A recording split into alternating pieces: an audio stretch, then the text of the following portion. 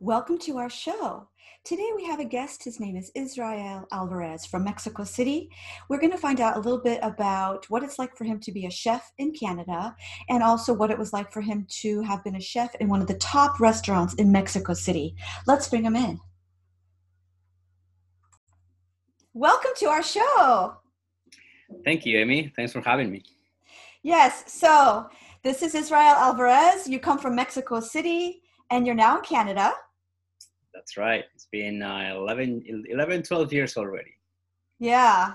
So we wanted to know about what it was like as a chef working for the Pujol restaurant. If you can tell us a little bit about that restaurant, because lots of people don't know about it. And then also your experience there. Yeah.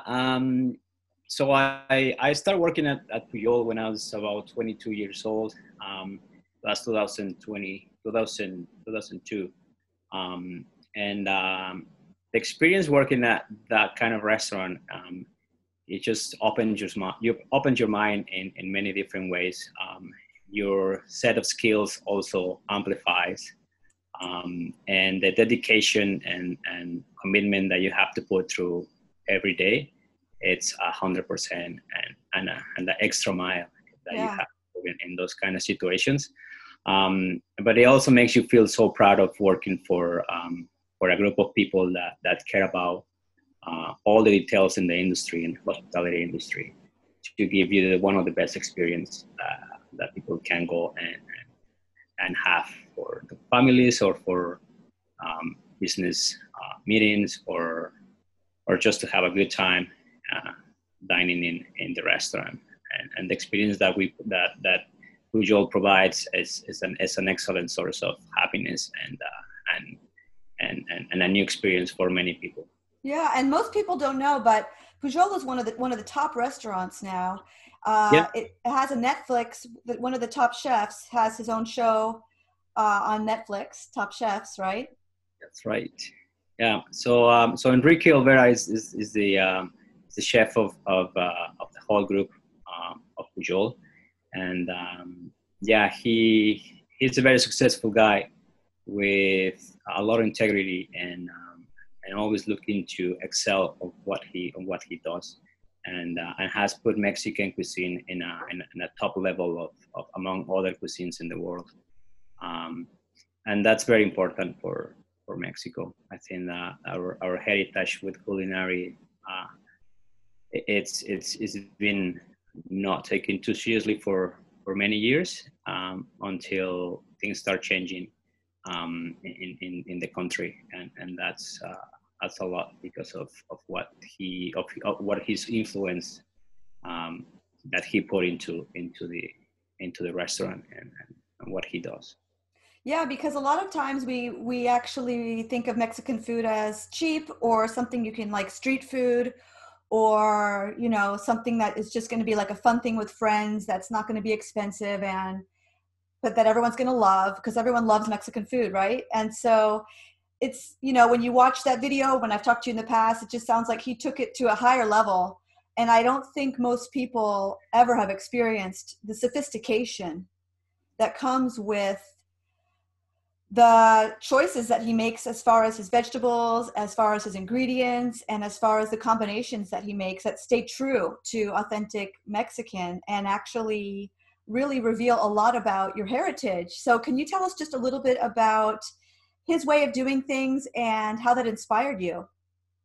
Well, Pujol really focuses on what is coming from the farms and from the producers around Mexico. So we always wanted to bring the best produce and the best ingredients that are around, and that's basically the main focus of everything. When you have a great ingredient, it's very easy to excel and to promote and to put things together in a dish that people can experience.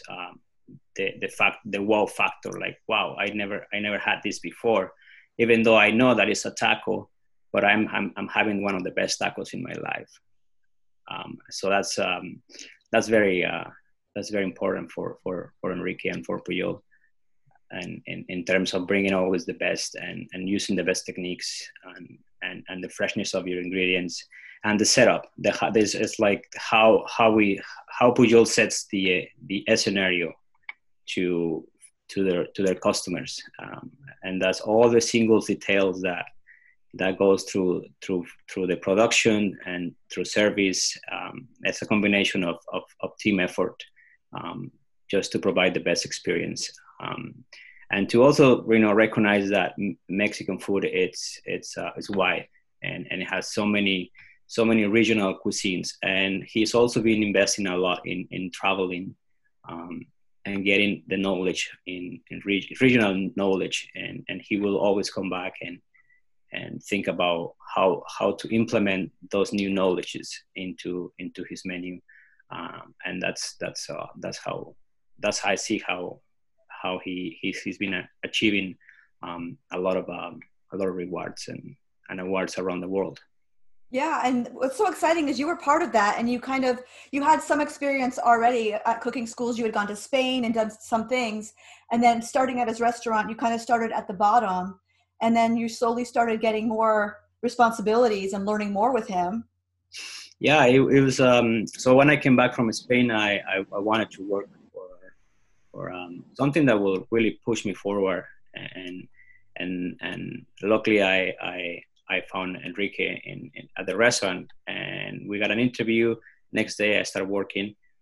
From that moment I knew that I was in a place where I wanted to be, and it took me a little while to get through the process of climbing the ladder to become a chef de cuisine, which is in Spanish is called jefe de cocina.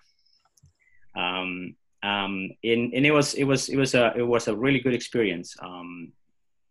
Getting to know him, getting to know the people, getting to know all the team, and how we expand into providing one of the best experiences in Mexico in terms of Mexican food, right? As you can see, Mexico City has lots to offer in terms of food. Food is everywhere. There's many restaurants per capita. In every neighborhood, there's restaurants. There's so many things going on with food. So it was hard at the beginning to get the attention, but he was always pushing forward. Always want to push forward his team, and the dedication that we put into it in the whole aspect of the restaurant. That was what I think was the success of it, and it's been the success of it. Yeah, so moving on from, I'm going to take that word you just said, success, because we've had several conversations, and what I think is so interesting is you're in Canada now, and I'm originally from the US. I've lived in Europe, and I feel like the European idea and the North American idea of success are a little different when it comes to how you're seen and what happens, and you're respected, and people are happy for you, right? In general, people are happy for you when you're successful. And so I'd like for you to share basically what happens, and that can be actually common in Mexico, when you become successful and you become in the public eye somebody who's successful and you become more and more well known. What can happen? There seem to be risks with that. Yeah, I think the more you are exposed to the public, and the more you have some sort of a public eye, it becomes sometimes with risk, and that's something that you have to be probably careful, and yeah, so it is an issue sometimes when it comes about right, because you're in Canada now, and so can you tell the viewers what happened that actually was a pretty life-changing experience and made you decide, I'm leaving Mexico, I need to get out of here and get to Canada? Yeah, I can share for sure that. So during 2007, 2008, I was having a little bit of a break from the responsibilities and from working so hard at that level.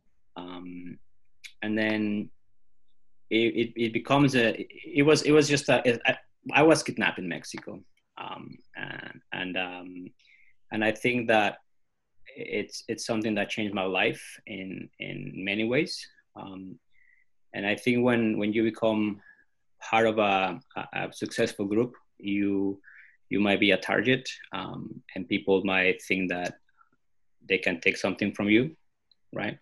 Something that you've been working so hard and you've been building all these from years.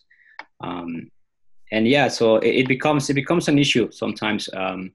And I was kidnapped for about 48 hours, and the situation wasn't really. It was something I never expect. And yeah, the people that kidnapped me, they basically knew who I was, where I work for. They know my schedule, so they were probably looking after me. Um, and that changed everything after. And when I was released, I decided to change my life, and I didn't feel safe in the environment, and I have to leave everything I built in those 5 years, and it was very hard to me to take the decision to leave everything and start new again, in a country that I wasn't even able to speak English at that time, like I do right now. And yeah, everything changed, and the situations in Mexico sometimes can be very hard. Right. And what I think so interesting, it's kind of pertinent to what's happening in the world today. People feeling like, you see what's going on in the US, you see police brutality, you see all these things happening, and it's been so embedded in the system. It's so embedded in the culture that it's coming out, and people are like, oh, I'm surprised. And it's like, no, this has been going on forever, and these type of things have been going on in Mexico forever. And the police are, I'm going to say it, they're corrupt. And I guess we can find that in every single country, but especially in Mexico, it's known that way. And you even said, like, you went to the police and not much happened, right? Like, tell us when you went to the police, what happened. So yeah, well, when I was released from this group of people, luckily I didn't have nothing much happened to me. A couple bruises and couple things like that. So I went the next day and I tried to figure out how to. So because they took my car, so they were doing some activities while I was being kept by these people. So I wanted to check what are the deal with the police, and police.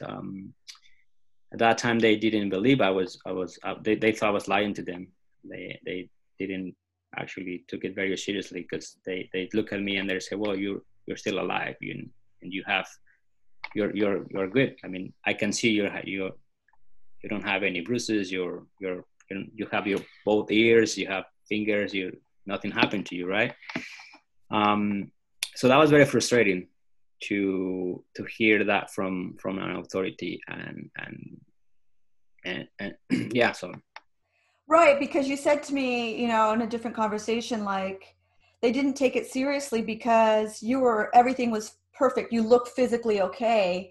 And right. You said to me even, like, you were lucky, because a lot of people come back and they are missing, like, fingers or an ear, or something really awful happened physically. But there's also that emotional side that's traumatic. And I feel like the fact that nobody was there to support you emotionally, the police didn't say, like, this is awful, this happened, we're going to find out who did this to you, this should never have happened.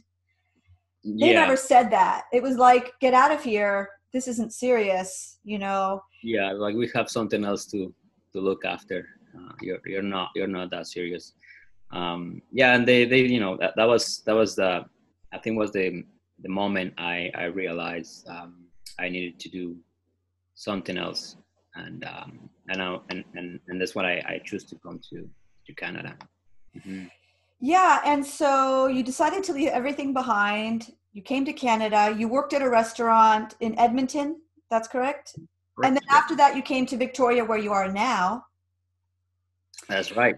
Yes, and you mentioned to me also that one reason you liked cooking was also because you had kind of grown up and that made like it was like a family environment where people socialize around food, and that also you were very connected to the Mexican heritage of the corn tortillas, Mhm. and you wanted to do something with corn tortillas, the real corn tortillas that we don't find here at all, and almost you're almost, I would say, embarrassed by what people are considering the real thing. And I've seen your videos, I've seen photos from different meals that you prepared before COVID when you were working at a restaurant here.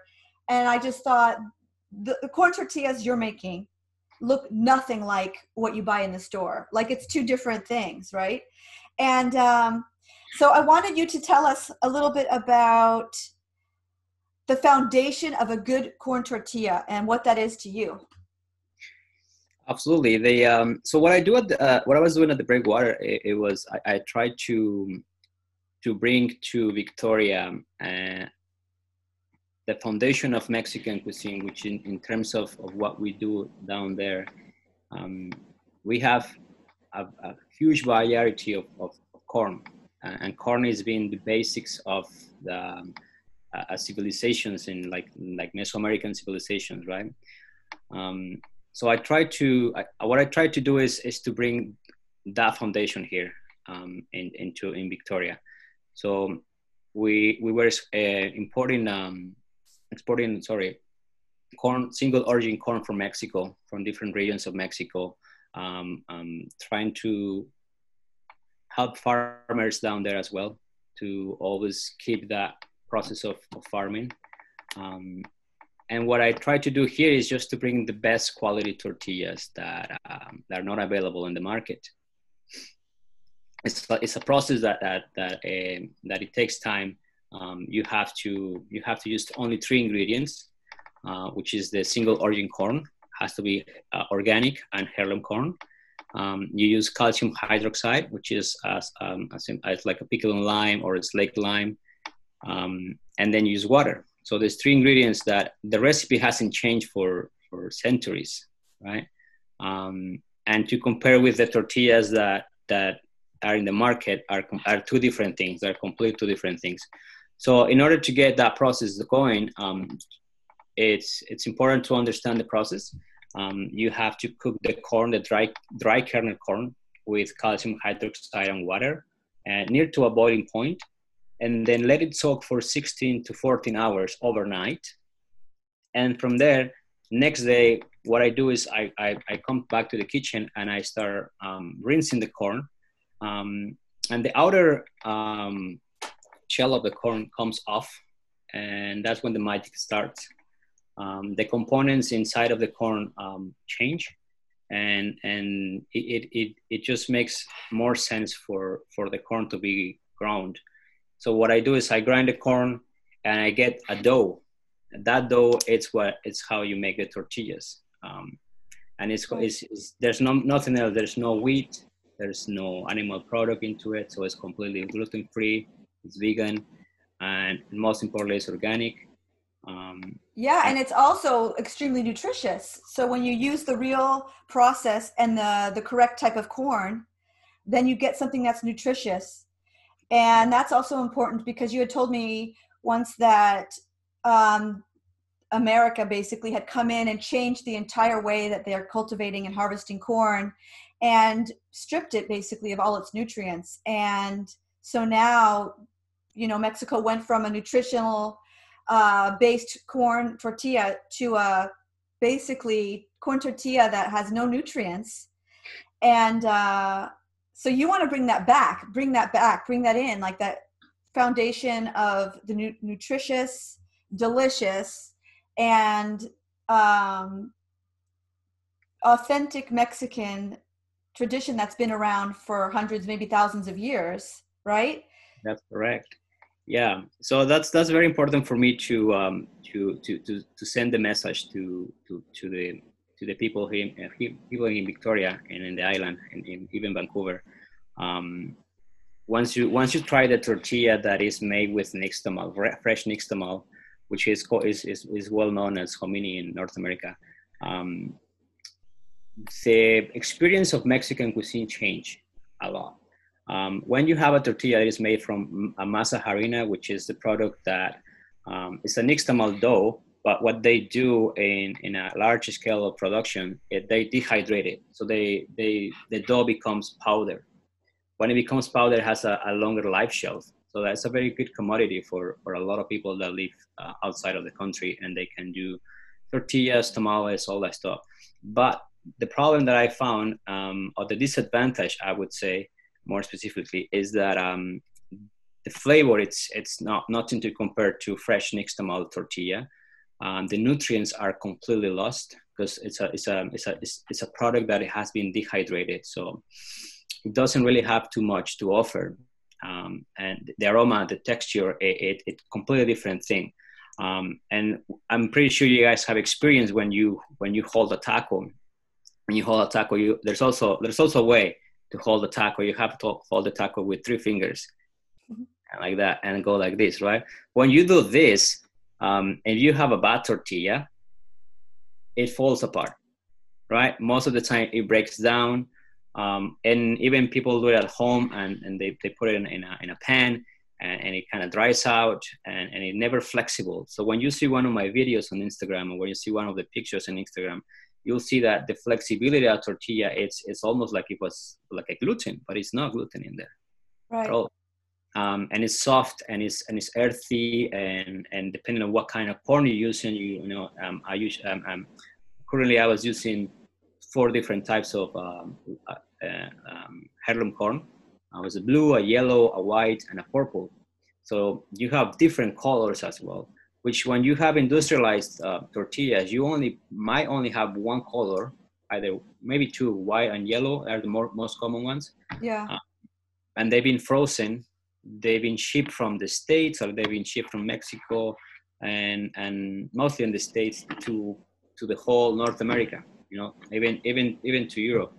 And so you have a tortilla that is been frozen or in storage for many weeks, and that just diminished the purpose of a good taco. And when people have that in mind, how tortillas taste. So when I came to Canada, I couldn't find that tortilla, and I tried all the brands, and I was pretty sad I couldn't have that smell that I remember when I was a child. Yeah. Yeah. No, I totally relate to that, because it's like a lot of times, especially if you've lived in different countries or whatever, and then you're in a new country, and you can't find something that was basic for you, like everyday life, right? And then there's a substitute for it, but it's not the real thing.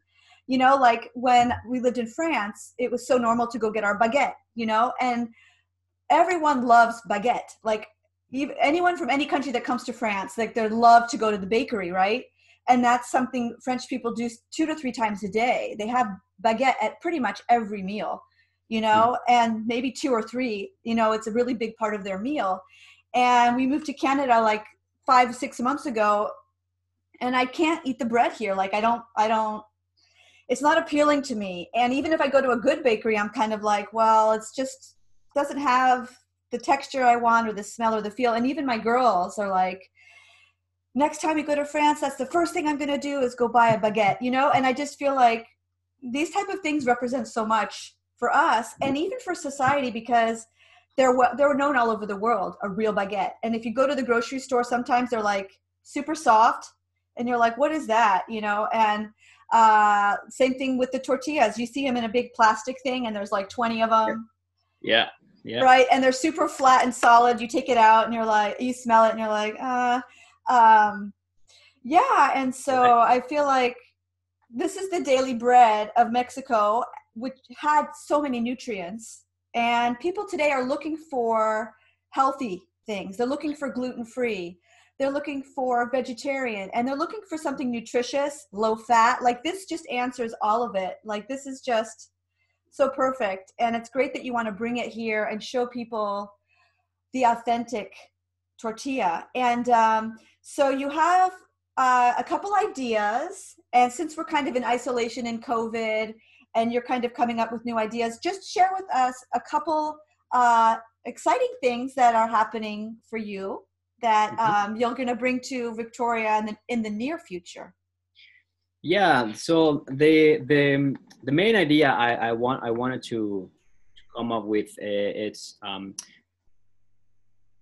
having nixtamal tortillas more available for everyone, not only if you go to a restaurant. So in the near future, I would love to have some sort of a tortilla factory, some sort of a production site where I can offer tortillas. So not only me, but like many other people in the city that own Mexican restaurants can have access to that type of tortilla. I'm pretty sure that they also have some frustrations with type of tortilla they're buying from other companies or from the States mostly, that it's not probably something they want to use, or maybe it's the only options they can find. Yeah. But I also want to expand into that market, because the more people that have access to eat tortillas, nixtamal tortillas, I think the grow it will be a big change in the city. Yeah, and when you say nixtamal, is that the type of corn, or is that is that from the region, or what is nixtamal exactly? Nixtamal is an indigenous word which means it's a dough. It's a corn that is been ground with, Okay. and it's cooked with some ashes. Back in the days, ashes were something that the indigenous people of Mexico were using to cook the kernel corn, because you have to have an alkaline solution to it. Mostly in these days, we use calcium hydroxide to produce the nixtamal. And the nixtamal is basically the kernel corn that is being cooked with an alkaline solution. That is basically what is nixtamal. And from that stage, you can ground it. You can ground the corn and produce the dough. With the dough, you can have many products. You can have tortillas, you can have tamales, you can have tlacoyos. There's many Right. many products that are available for it. So it's very versatile, and that's what it is. Yeah, and I have a quick question about tamales, because I love tamales, and when I go to the US, it's easy to find Mexican supermarkets. And so every summer I go with my brother-in-law because he loves cooking, and we get all the ingredients. And we do get that kind, and I'm sure it's the industrial one. You even told me the brand name. I'm sure it's that one. There's some brand that you always find. For the corn. Yeah. The brand of the flour. Yeah. Yeah, it's called Maseca. Right. Right.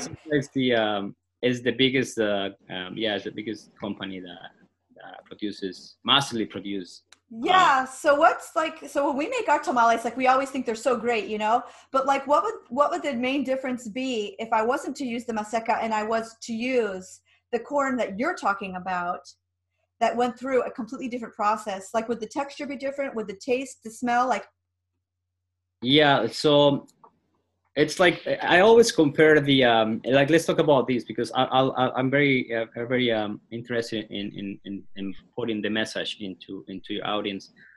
So when you use a product that it's dehydrated and has a long life shelf, there's something that we don't know what it is, right? And so this flour, it's to compare with like instant coffee for me. When you have a nice coffee, or you have a bag of mashed potato with its like dehydrated flakes of mashed potato. Like from a box, and you just like add hot water and. So that's how I compare the nixtamal, which is something that's fresh and it has a lot of nutritional values, and the texture and the aroma and the flavor it's completely different when as you use the maseca or masa harina. It is a different product, and it's not the same. It's like when I compare instant coffee with ground coffee. You do one coffee with instant coffee, and you do the other one with the ground coffee. Beans, yeah. It's a huge difference. Yeah. when you drink one, it's like, oh, I don't know if I like this. When you drink a nice coffee, you know it's a nice coffee. So that's the challenge that I have in the next future, when people are gonna be buying it or trying it at home, and they're gonna realize we've been missing this for decades. We didn't know that tortillas was something really, really good with a different flavor, with a different structure. So that's what I wanted to bring into the city. That people wanna try. When they try this Nixtamal product, they will completely understand what I'm talking about. So when you talk about tamales, and then you have this brand, all you need to do is add water and salt, and then you have this aroma. But really, flavor and the texture, it's nothing to compare with the nixtamal dough.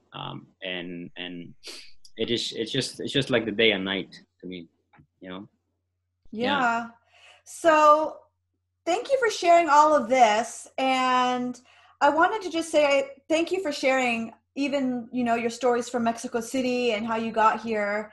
I think it's amazing. A lot of people in your situation would maybe even want to like erase the fact that their heritage, you know what I mean? Like, I don't want to remember where I come from because where I came from was traumatic, but you're still like, moving on, and you're still like, I'm from Mexico City. I like to cook authentic Mexican food. I'm raising the bar. I'm going to show people what it's about. Yeah, I had a traumatic experience, but I'm still proud of my heritage, and I still want to get out there and let people know what it is. Real good Mexican food, real good authentic corn tortillas. And I think you're going to have a lot of success here in Victoria. I'm really interested and curious to see like your next steps. And I was even thinking, like, how sometimes people say life's too short for bad coffee, or, they say stuff that's kind of like life's too short for bad tortillas. Like, once like, So thank you so much for sharing all of this, the history and your new projects and your past and all of these things with us. We wish you the best, and hopefully we can have you back on the show again once the COVID thing has, once you decided how you're going to spread your love for corn tortillas in Victoria, what you're going to do. I know you have some really cool ideas coming up.